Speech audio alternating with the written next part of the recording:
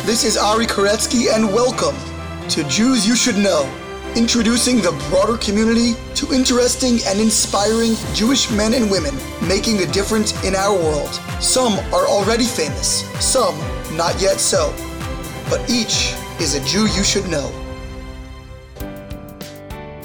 We are back with another fabulous episode of Jews You Should Know, this week featuring Chedva Kleinhandler. Such an intelligent, delightful person. Chedva Kleinhandler is a rising entrepreneur on the Israeli tech scene, and she's also very unique in that she is a Haredi woman, ultra-Orthodox woman, for lack of a better term. I don't love labels, but they do serve a function, and she certainly fits in that category. Chedva is very unique and has a brilliant career already behind her and certainly ahead of her as the CEO and co-founder of Emerge, which is a platform that services Fortune 500 companies and high-growth companies to enhance their internal work as teams, offer unique access to professional development, as well as anonymized and aggregated data for companies to use in bettering themselves and their own corporate cultures. Chedva was on a whirlwind worldwide tour. She had been in San Francisco, then New York, and of course she lives in Israel, so we were able to catch her at one of her stops along the way, and I'm very grateful that we had the opportunity to do so. Meanwhile, as always, follow us on social media at Jews You Should Know, spelled out fully, on Instagram and Facebook, Jews You Should Know with the letter U on Twitter. Reach out via email for any comments or questions, or to inquire about speaking engagements, JewsYouShouldKnow@gmail.com. Subscribe wherever you're listening, whether that's Apple Podcasts, Google Podcasts, SoundCloud, Stitcher, Spotify, and please spread the word to others to have them subscribe as well. And now to our conversation with Emerge CEO and Haredi entrepreneur Chedva Kleinhandler.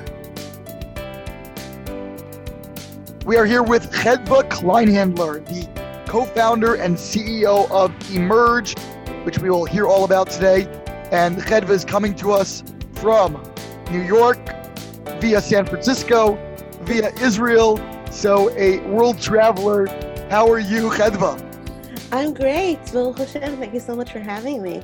Thank you so much for joining us. And I want to hear all about your extensive travels, your company, and so much more. But as we always do, we want to start at the very beginning and take us back, I'm assuming, to the land of Israel, but to wherever you were born, and where and how were you raised? So I was actually born in New York to an Israeli family. My mom is Israeli, but she grew up in Brooklyn and Flatbush. And so I was born in New York. We moved back to Israel when I was 4 or 5 to Bnei Brak. I was raised in, I think, very standard kind of Anglo-Israeli, Yiddish, but not too Hasidish kind of way. I went to Haredi schools in Tel Aviv, Sharansky, which is a high school that's been around from before independence. My grandmother went there. The first of 5 amazing siblings. Would spend every summer in Flatbush by my grandparents. So very kind of standard, I think, for me.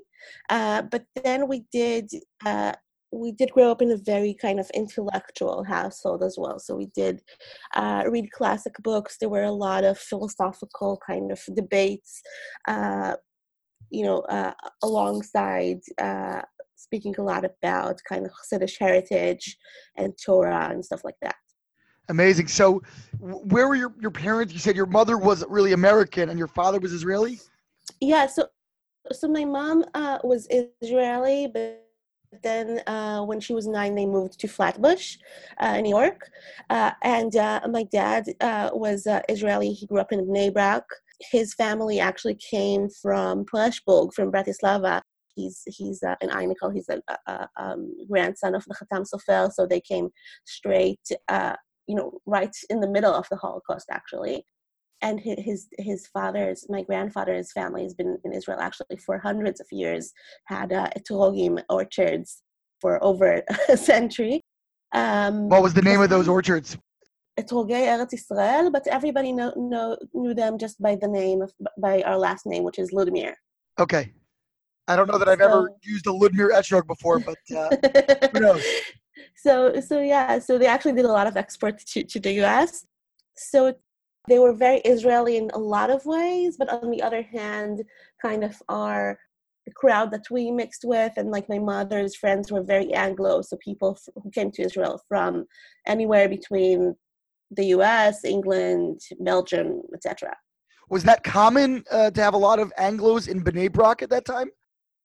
I think so. And I think a lot of times, they were missing their family, so they were kind of hanging out together. Right. And what did your parents actually do? You said they were very intellectual. What was their professions and what were they interested in? So this is actually interesting. My mother was a homemaker until like 16 years ago. So in my childhood, she was a homemaker. And my father was very involved in the family business, which was the etrogim orchards and also some real estate. So I grew up with a very hardworking dad. He would wake up every morning at 5 a.m. To go to the orchards. In the summers, we wouldn't see him at all.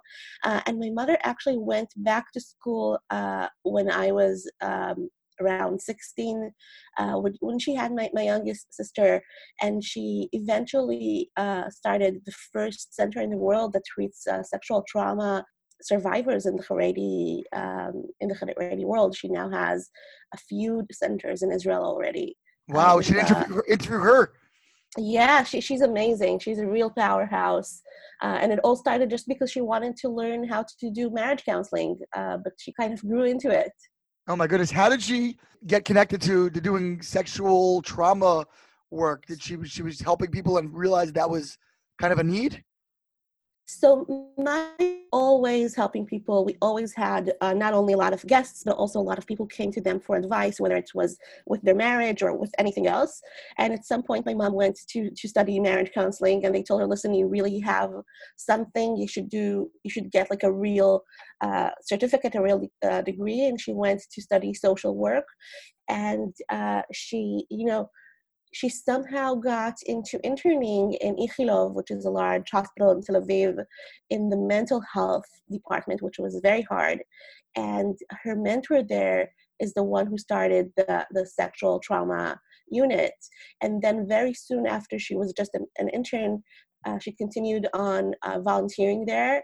And once they had a job open up, she started the unit for Haredi people, because there was no one there who had the background and the cultural background to even understand people who come from a religious background and different kind of references. And a few years after that, she joined the nonprofit that she's now with, and they started those centers in Bnei Brak, and now also elsewhere in Israel. Incredible. So you mentioned that you grew up also in an intellectual home.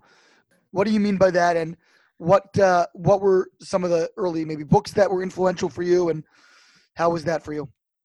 So it wasn't something that was official, but we were always reading a lot of books and discussing them. Anything from the classics. I just saw The Little Women movie, so that was a big book for me. So anything from the classics to history books, to then on the other hand, Musar and Chassidut books. And Shabbat dinners were very much about not only having fun family time and singing Zmilot, but also having a real debate, whether it was the Volt that one of my brothers or me were saying. We were really kind of dissecting everything. And on the other hand, we had a lot of like talk about like the pride and legacy of like our forefathers. My dad always was bringing up our great grandfathers, whether it's the Khatam Sofer or whether it's Baratania and stuff like that. It was a very big thing to kind of make sure that we kind of try to continue the legacy, or at least not put it to shame. Did you feel that you were unique in terms of the kinds of things you were interested in and learning among your friends? Yeah, definitely. I think I went first to in first and second grade. I went to the Gerer school in Bnei Brak, and there I was definitely unique. And then I moved to Beit Hayeled, which was kind of a more mixed, like both Hasidish and Litvish, and like a lot of different, kind of Haredi girls in Tel Aviv. And they're like, I wasn't unique in terms of my family because there were a lot of Anglo families and stuff like that. But in terms of interests, definitely I was really very much a bookworm, very interested in philosophical and intellectual debate where other girls at that age were interested in just playing. But also, I at that age had other things that were unique. I got alopecia, which is an autoimmune disease that makes your body reject your hair when I was 7. So Right. I don't know which part was unique and what's the chicken and what's the egg, but I very much stood out and had to deal with things that usually girls that age didn't have to. So I'm not sure, maybe that also led to me like being more of a bookworm and more of an introvert at that age. Absolutely. How did the alopecia affect you? Because I can imagine that must have created a huge sense of shame or social stigma. Yeah, definitely. I think especially in our society where there's a lot of amazing things, but also uniqueness and being different aren't always encouraged. Right.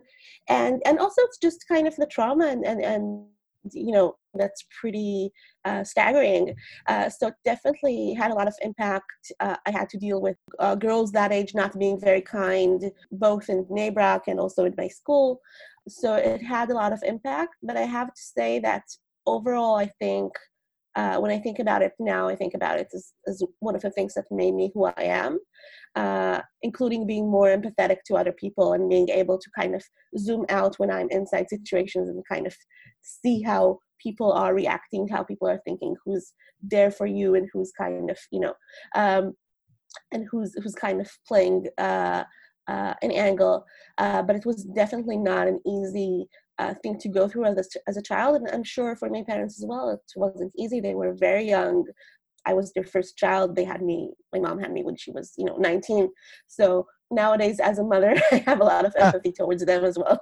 Right, absolutely. So obviously you got through that and you went on, as you said, to high school. And where did you want to go from there? Did you have a pretty conventional Haredi mentality of just wanting to get married young or marry, someone who would be studying Torah? What was your thinking as you were growing as a teenager and young adult? Yeah, that's actually funny because I grew up with two very kind of opposing feelings. On the one hand, my parents and my grandparents always gave me this feeling that I could do anything I wanted, that I was talented, that I could conquer the world. Really, that was like a very strong feeling that I got from them throughout my childhood. On the other hand, in my entire extended family, I only had one aunt who worked outside the home. And so when I was having the conversation with my parents before we started, with shidduchim and like kind of, okay, so what do you want to do with your life? And I said like in a very self-convinced way that I want to have a career. I had no idea in what, but I'm going to have a career. They said, listen, it's very nice. We think you're very talented. We do think you could do anything, but you're not used to it. You will work 1 week and you'll come back home crying. They were very worried for me. And really, I had this self-conviction that I wanted to do something that was meaningful to me beyond, just bringing home, the salary. But I didn't know what it was. I know that I was very passionate about writing. I was always a writer, but I didn't know if that's what I wanted to do, or even if I did, how do you go about it? And when I did meet my husband, who was the first boy that I dated, actually, it was pretty early. I was 18 and a half. We had 3 dates. I don't know how I was that decisive. I actually admire the 18-year-old that I was. much less decisive nowadays.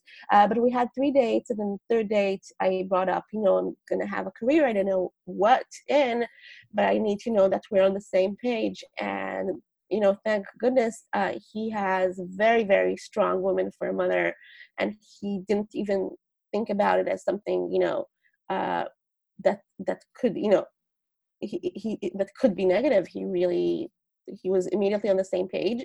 I'm not sure if he knew what he was putting, bringing himself into, but it was immediately on the same page. And then, it was like shidduchim, like conversations with your parents. So, do you want to see him again? And I was like, what do you mean? We're getting engaged tomorrow. So within less than a week, within 3 dates, we got engaged. It was Erev Rosh Chodesh Av, because we wanted to get engaged before Tishat HaYamim.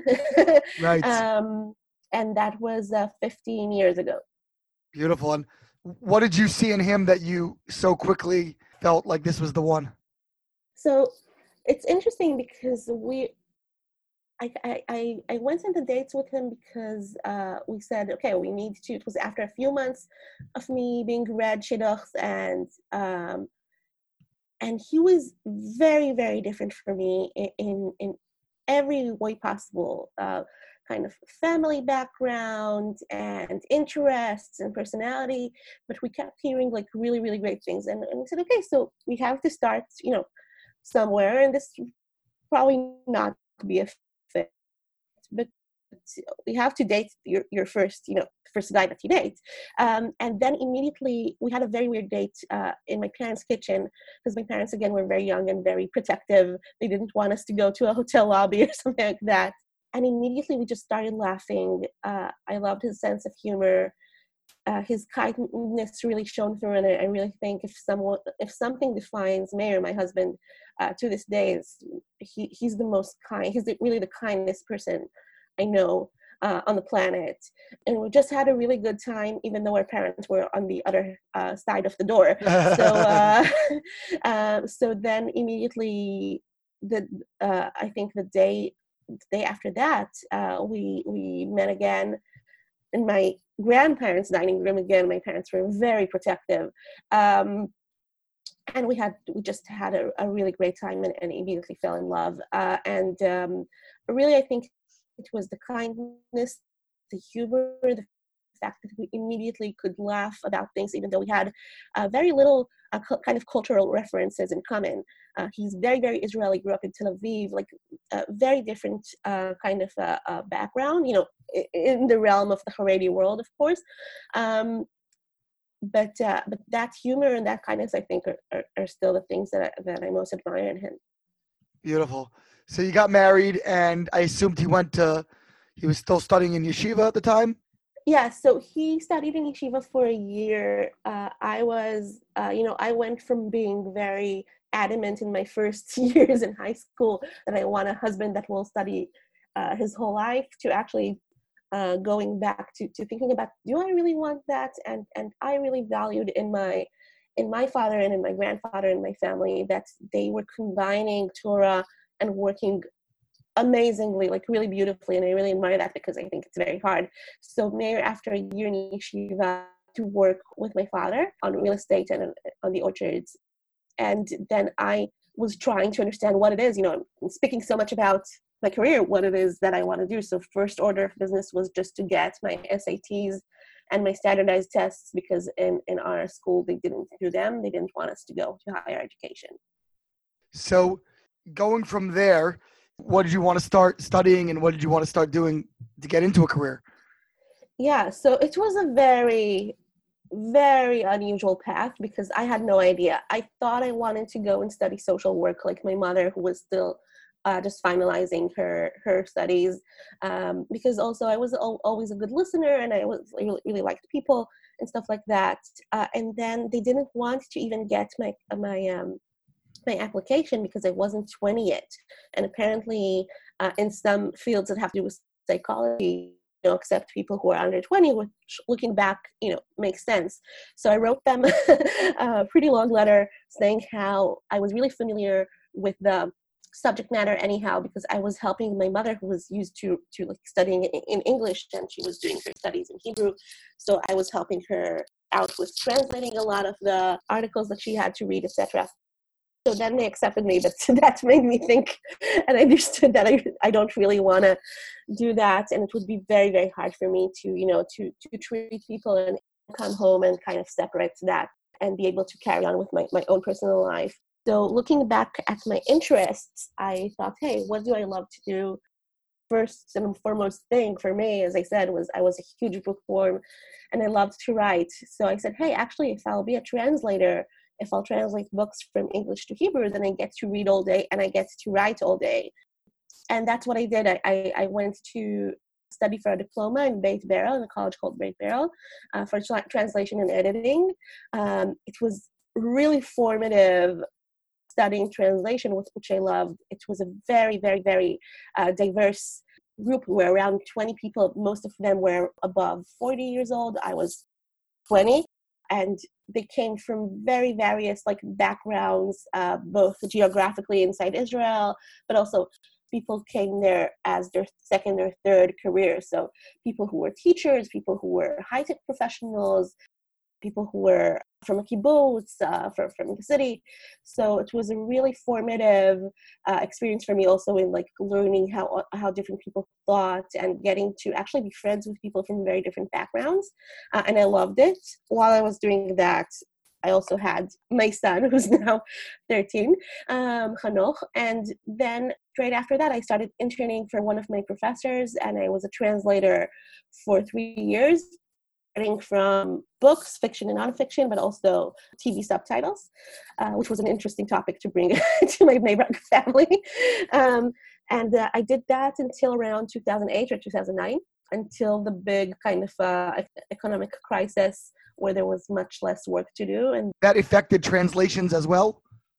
Yeah, because publishing houses in Israel, most of the work that they do is really buying and translating the rights from American mostly, but also European books. There's not a lot of volume of Israeli original works being published. So it really affected the publishers in Israel as well. And I was still pretty new. There's a lot of competition when it comes to English to Hebrew translators. It's not, an esoteric language. So I found a lot of time on my hands. And on the same time, I was very active online in the blogging community. I had a few different blogs at any given moment. I was very active on Twitter and already by then also on Facebook.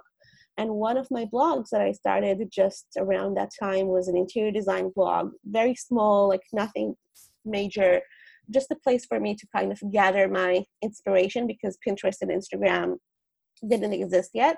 But that was starting to take off. I didn't have millions of readers, but the thousands that I did have were the editors-in-chief of very big American publications like Elle Decor, House Beautiful, Domino.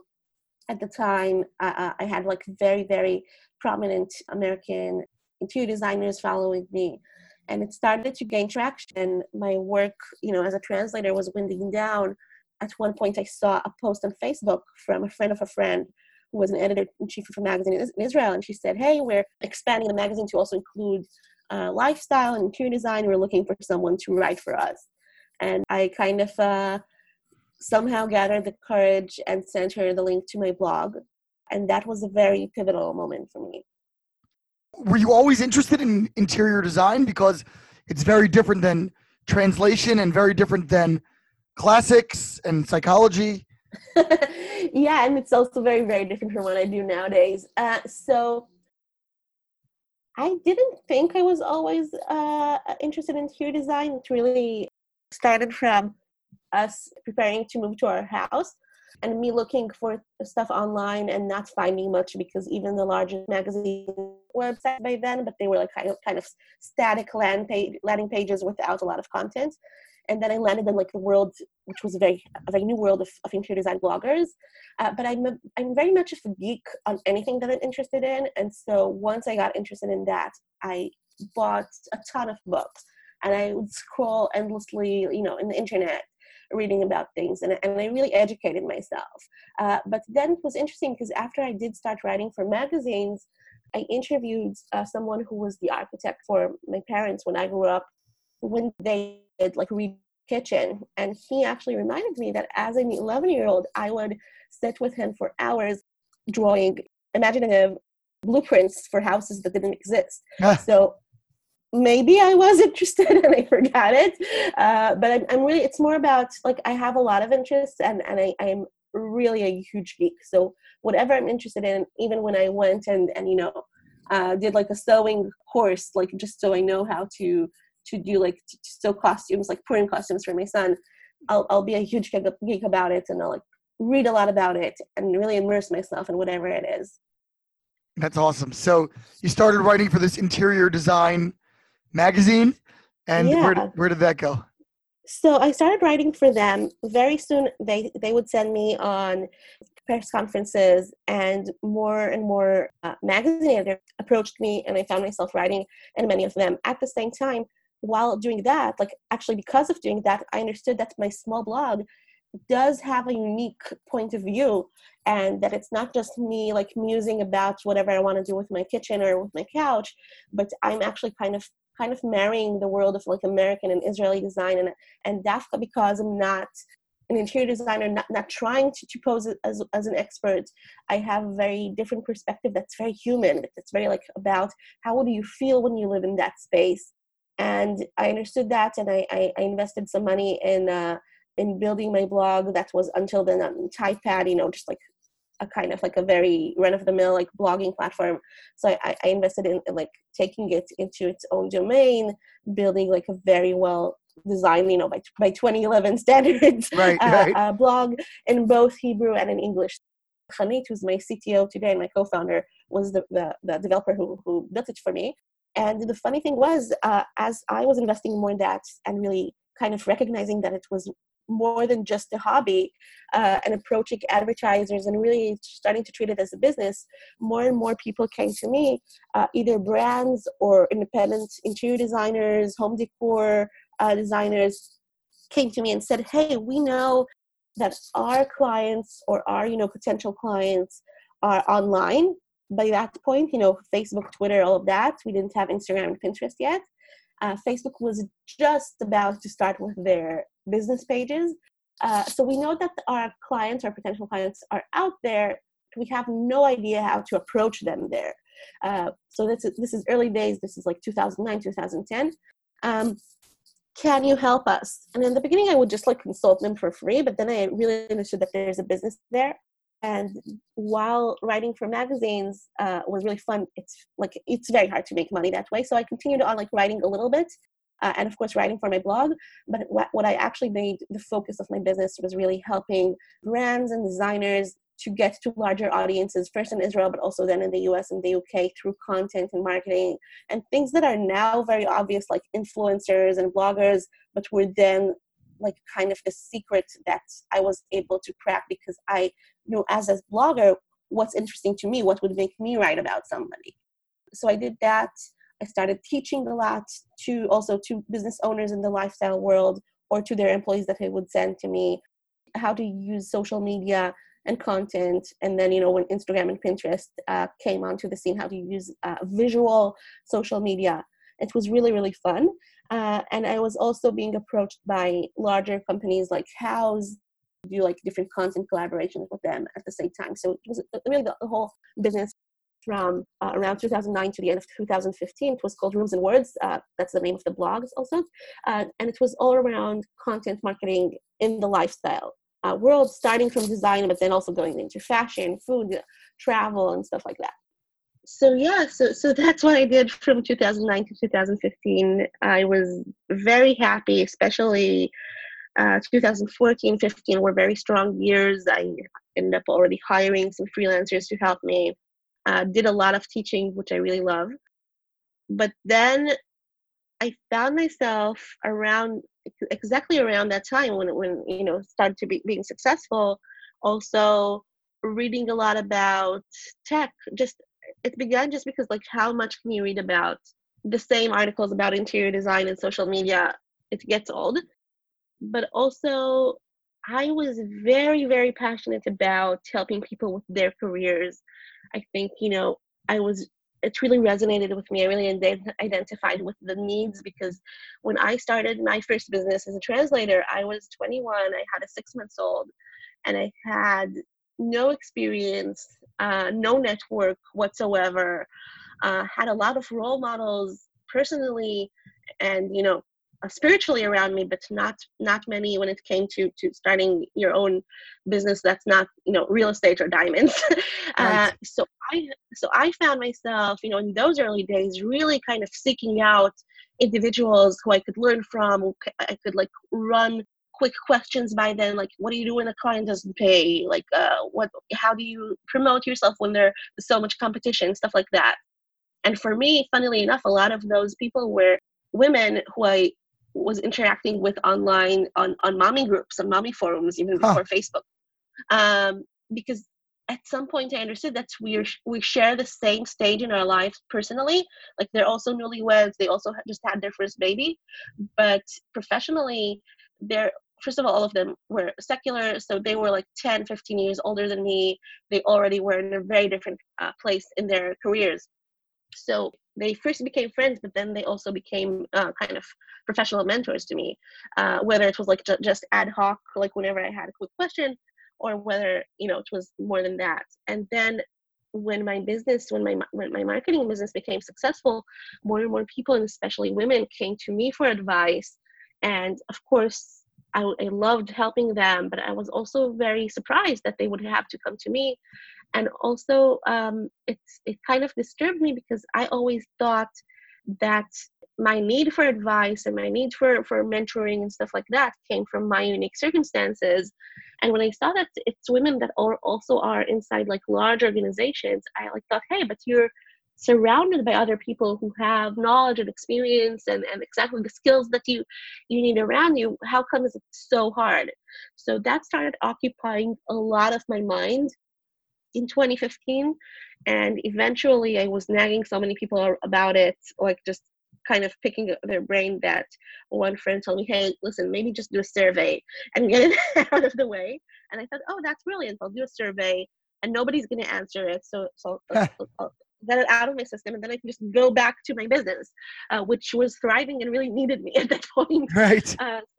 So I did a 30-question long survey for women in the workplace on issues in the workplace, on who do they go to for advice? Is it online? Is it offline? Is it in their family? Is it in their organization? Do they like? What's their biggest fear in their careers? Like a lot of questions like that. And to my astonishment, really, within a week, more than 500 women from 56 countries took the survey, and tens of them sent me personal messages with their personal stories. So you knew then that you were on to something, I guess, but the question is really what? That was a huge question. I had no idea. I had a lot of thoughts, but also, first of all, I didn't know what, because it's something, but it's very wide. Women, careers, work, like there's so many things that you could do with that. And also, I had an inkling that it would be a product, that would be like an app or something like that, but I had no idea how I by that time I had some experience in building businesses that are around services, around providing services like marketing, and I dipped my toe into doing other things like throwing events because or building e-commerce sites because I was like doing whatever my clients needed me to do, but I had no idea about how do you start a product company. Not only technically, how do you think about a product and how you plan it, but also how do you build a team around it? How do you, when it's a product company, you'll eventually manage people who do things that you'll never know how to do. Like by that time I was managing people, but people who did things that I knew how to do, and I only needed them to scale me. So they would like resize photos, or they would like write captions for Facebook or for Twitter. But if I build a product company, I'll need to manage people who are developers, people who are designers, like a lot of things that I don't know how to do. How do you manage a team when you can't do their job at all? And of course, you can't do their job better than them. So that led me to a very, very confusing year and a half, where I did a lot of failing forward, as they say. So really trying to think, is it a women-to-women direct-to-consumer app? Is it an app inside organizations? So a lot of things around that. And I did manage to catch the attention of one of Israel's biggest companies that said, hey, we'll do something with you. And with that kind of letter of interest, I managed to get into an amazing program called Kamatech, which is the first accelerator for Haredi entrepreneurs. And by that time, I was lucky enough to convince my co-founder, Hanit, to join me. Again, we weren't sure, join me doing what, but right. join me and building something in that world. And I think the best thing that we did do that year was just meeting a lot of people and learning from them and doing a lot of research. And we learned that we hit a nerve, and that's, there's a thing called future of work, because the world of work is changing, both when it comes to the needs of employees and how we as employees, especially millennials, but not only, prioritize learning and professional development over things that, over stability and other things. And on the other hand, how organizations on the one hand are forced to really grow rapidly or die. So they need more and more employees. On the other hand, they're facing more and more employee attrition, because people, if they don't have the opportunities and the access to what they now prioritize, will just quit. So that was a huge learning curve. And at the end of 2016, after being through the Kamatech program, meeting a lot of people, doing a lot of experimentation, building the first iteration of an app, we understood that what we actually want to build is what emerges is now an internal solution for employees, helping them no matter their background, their location, their seniority, their experience, helping them find the most relevant people inside their organization who they can learn from right now, whether it's through a quick advice session or shadowing session where I can learn by, for example, observing what you do, how you do your work. And then on the other hand, helping the organization scale the knowledge inside the organization, make their employees happier because they have more access to opportunities and to growth, but also give them anonymized, aggregated data that helps them become better because they understand what are the needs of the employees. So I want to get a little bit more on Emerge, but I want to understand first, what exactly was Kamatech? Who founded it? Where did it come from? And what were you actually pitching them? Because it sounds like you didn't have any actual idea. You just had some interesting experiences connecting with women. So I think the problem was not that I didn't have an idea. It was that I had too many ideas. Okay. and we did have an Android app. Don't ask me why we started it on Android. It makes no sense. Because Israelis use Android, that's why. Yeah, that's the developer I had access to. It was great. But, we had an Android app that was built as a B2C app, so direct-to-consumer app, where women, kind of a marketplace where professional women will help other women when they have any need when it comes to career, to work.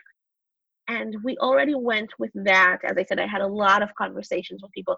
So we already went with that to Strauss, which is one of the biggest companies, like a dairy company in Israel. And they said, we're definitely interested in doing something. They weren't sure if they wanted to do it inside the organization or actually for some nonprofits that they do supporting independent women. So we did have a product. It wasn't the right product, but we did have a product, and we did have already kind of a vote of confidence from a very large organization. So the funny thing was, when I had conversations with people in the tech world, because I didn't know a lot of people in the tech world, it made a lot of difference if they had already met someone called Moishi Friedman before. And I didn't know Moishi, but they told me, I walk into the room, and in Israel, it's very, you walk into the room as a Haredi person, you'll get a reaction. So I really saw a difference when it was people who were telling me, hey, we also met this guy called Moishi Friedman, and you should talk to him because he started this organization called Kamatech. And Moishi started it because he was an entrepreneur who also, as a Haredi, didn't have the network, didn't have, a cousin who made a huge exit and sold his company. And he started this organization where the first thing they did was just helping Haredi people in training and in finding jobs in the high-tech sector. But then they built an accelerator that would choose every year around 10 Haredi entrepreneurs and kind of incubated them inside larger companies. So because they didn't have space, they would put like, we, for example, sat inside Microsoft for 6 months. And then we didn't only have the space, but we also had kind of the mentorship of people in Microsoft. We got an idea about how it is to interact in the tech world. So it gave us a lot of other benefits. And while we were doing that, once a week we would have like sessions with investors or with other experts in the startup world via Kamatech. And at the end of the 6 months or so that the program ran, we had a demo day really pitching to investors in Israel and then also in New York and in Silicon Valley. And I think we also got like a small, like a $5,000 grant, which was huge for us back then.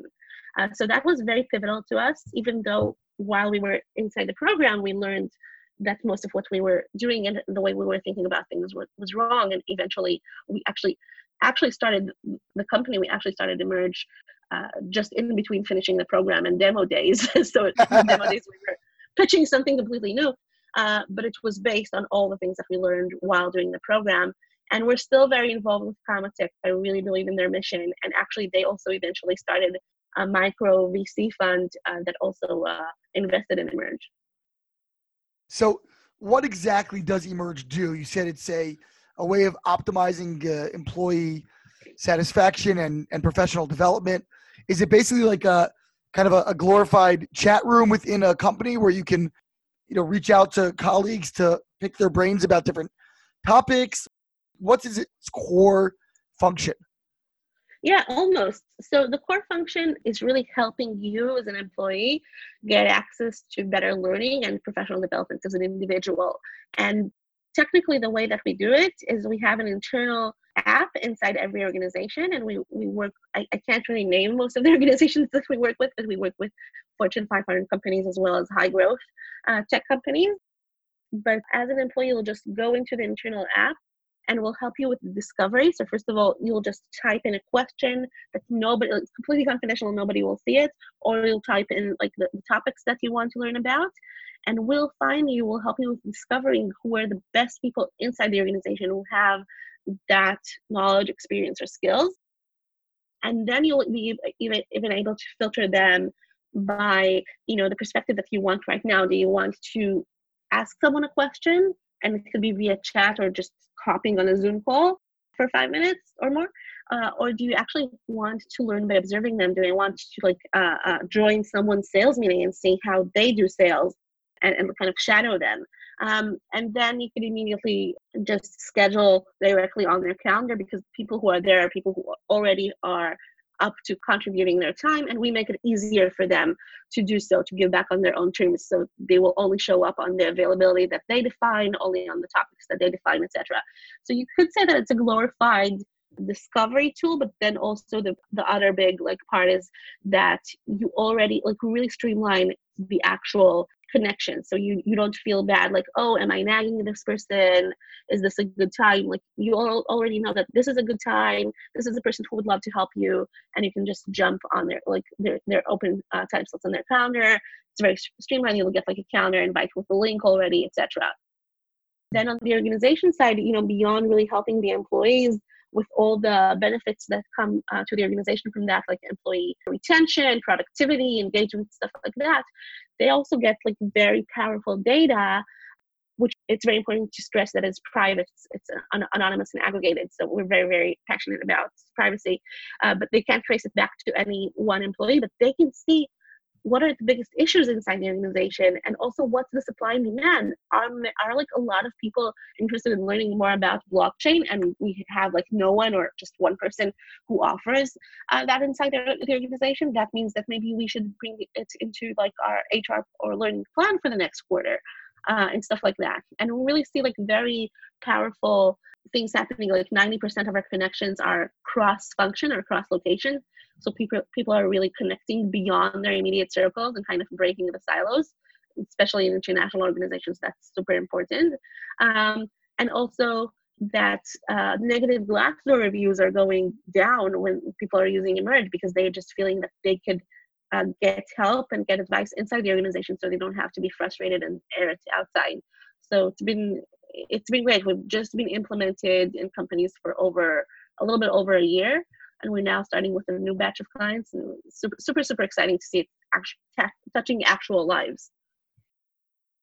So it sounds like you do a lot of traveling. As you said, you live in Bnei Brak, but we're talking about New York, and you said that the last few weeks you were in San Francisco, aka Silicon Valley. So what's your day-to-day, and where are you kind of in your typical life? What are you doing on a regular basis? Yeah, so when I'm in Israel, our team is in Tel Aviv. We have a small office there, and we'll do a lot about, I have to do a lot about the product, the R&D. Remember when we spoke about managing people who do things that I don't do? So I'm very lucky to have an amazing co-founder who has over 25 years in the world of software. So I don't have to manage her, but she's also a great teacher. So I actually understand what she does now, even though I can't do it. So we have a lot of conversations, a lot of meetings around product when we're in Israel, mostly. And then I spend between 50 and 70% of my time traveling for sales and for raising money. We're actually kicking off another fundraising round right now.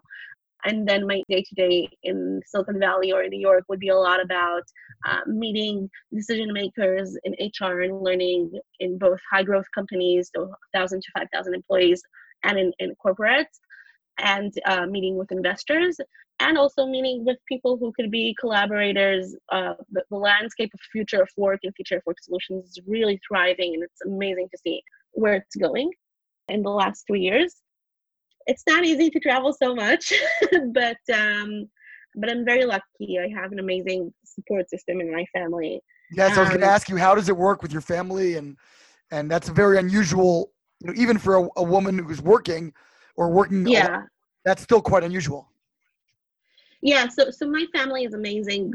First of all, my husband and my son, but then also my parents and the extended family, and they're very proud of what I do. In fact, my mother joined me to a few exhibitions and trade shows that we did when I needed more hands on deck, which was an amazing, a great bonding experience. Think about it, going with your parents to sell to companies. So they're amazing. It's definitely not easy for me or for them, but I try to really consolidate my trips and go this time, for 3 weeks at a time, rather than going for 5 days and then another 5 days. I find that somehow, maybe counterintuitively, it's easier for us. And last year I took my son on one of my trips, but it's definitely a challenge. It helps that I have a lot of family here in the East Coast. And my brother just moved to the West Coast, to LA. So hopefully in one of the next trips, I'll get to hang out with him and his wife a little bit. But it's definitely a challenge. I won't lie. But it's a necessity. We're building out the team here in the US. Very classically, for an Israeli startup, we're always planning on having the R&D, the technological team in Israel, but having the sales and marketing functions more here in the US, closer to the actual market. So hopefully the team here grows, I'll be able to find a balance with the travel. How do you think that you are perceived within the larger community that you live in, within the Haredi world? I imagine that sounds like you've kept your family stayed within the Haredi world. Yeah.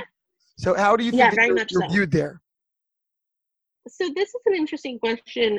I'm very curious to know if anyone knows the answer.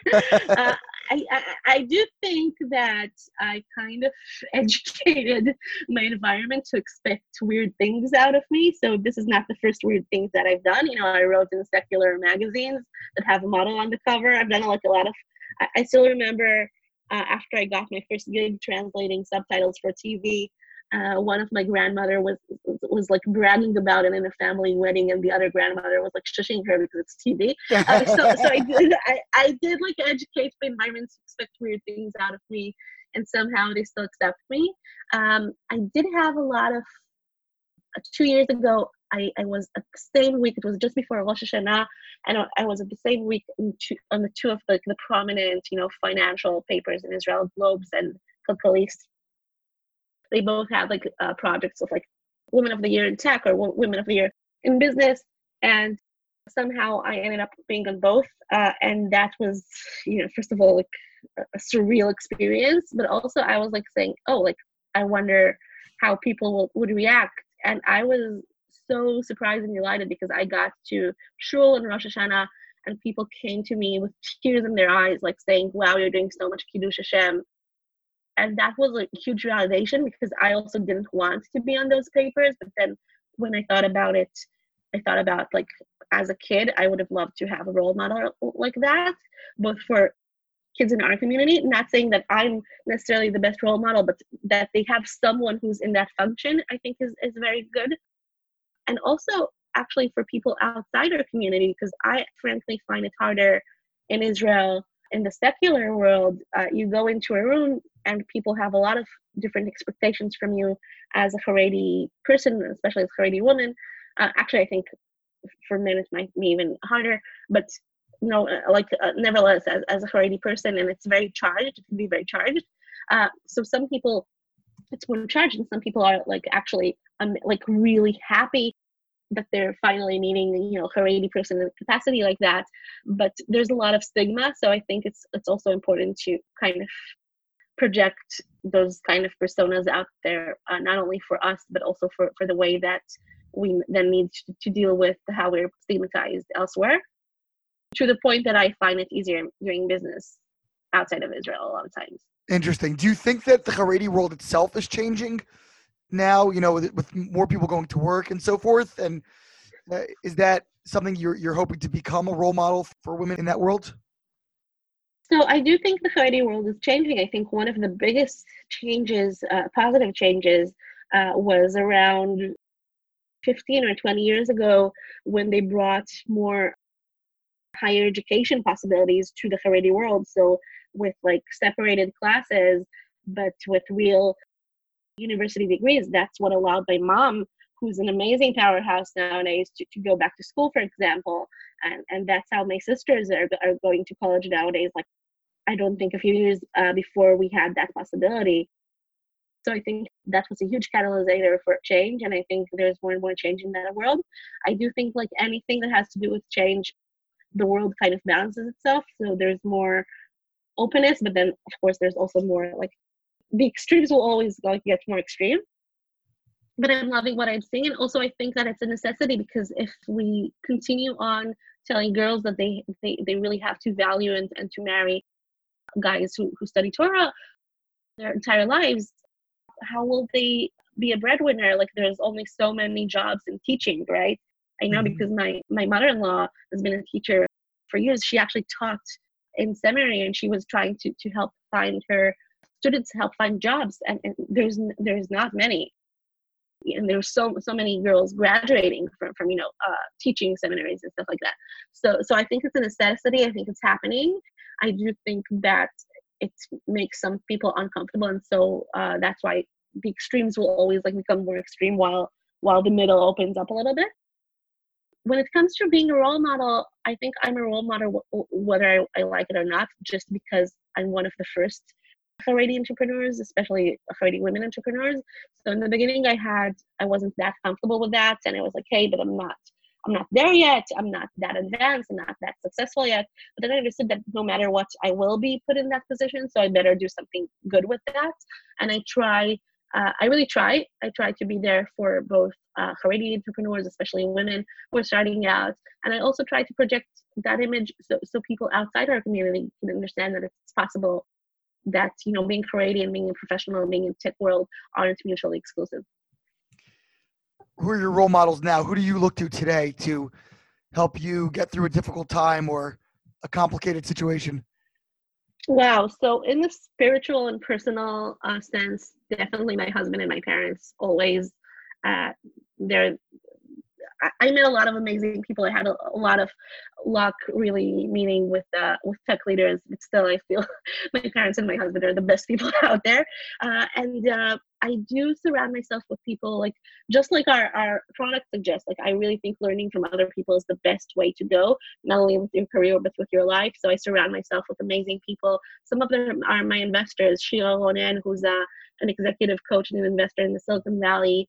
Fiona Delvon, who's one of the unfortunately few women in Israeli VC who's also invested in us privately.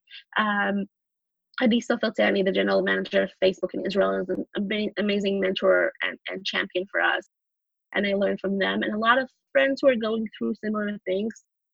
And I think it's very important to have your champions and your mentors, but also people who are in a similar stage to you where you can commiserate and kind of exchange tips and support each other.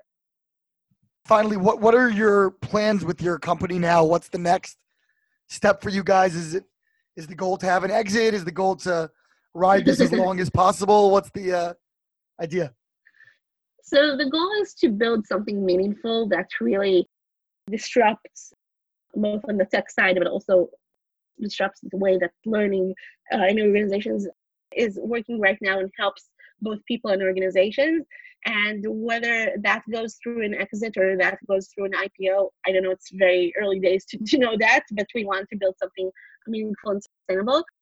For us, the next steps towards that goal are now going on our next fundraising round and starting with a new batch of clients, which we're very excited about. A few of them are Fortune 500 companies, as I said, and a few of them are more like high growth companies that are facing different challenges and like growing rapidly across locations and departments.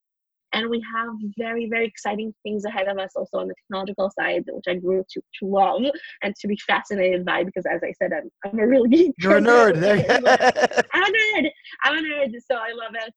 And I feel just very, very lucky to be working alongside my team and especially my co-founder who I learn from every day and to bring this into the lives of a lot of people, as many people as possible. Got it. Well, Chedva, you might be a nerd, but you're also a great Kiddush Hashem, in my opinion, at least, someone who's bringing wonderful values and a wonderful spirit to the broader world. And I'm so grateful that you shared your story with us. Chedva Kleinhandler, thank you so much for joining us. Thank you so much for having me. This has been fun. This has been Ari Koretsky on Jews You Should Know.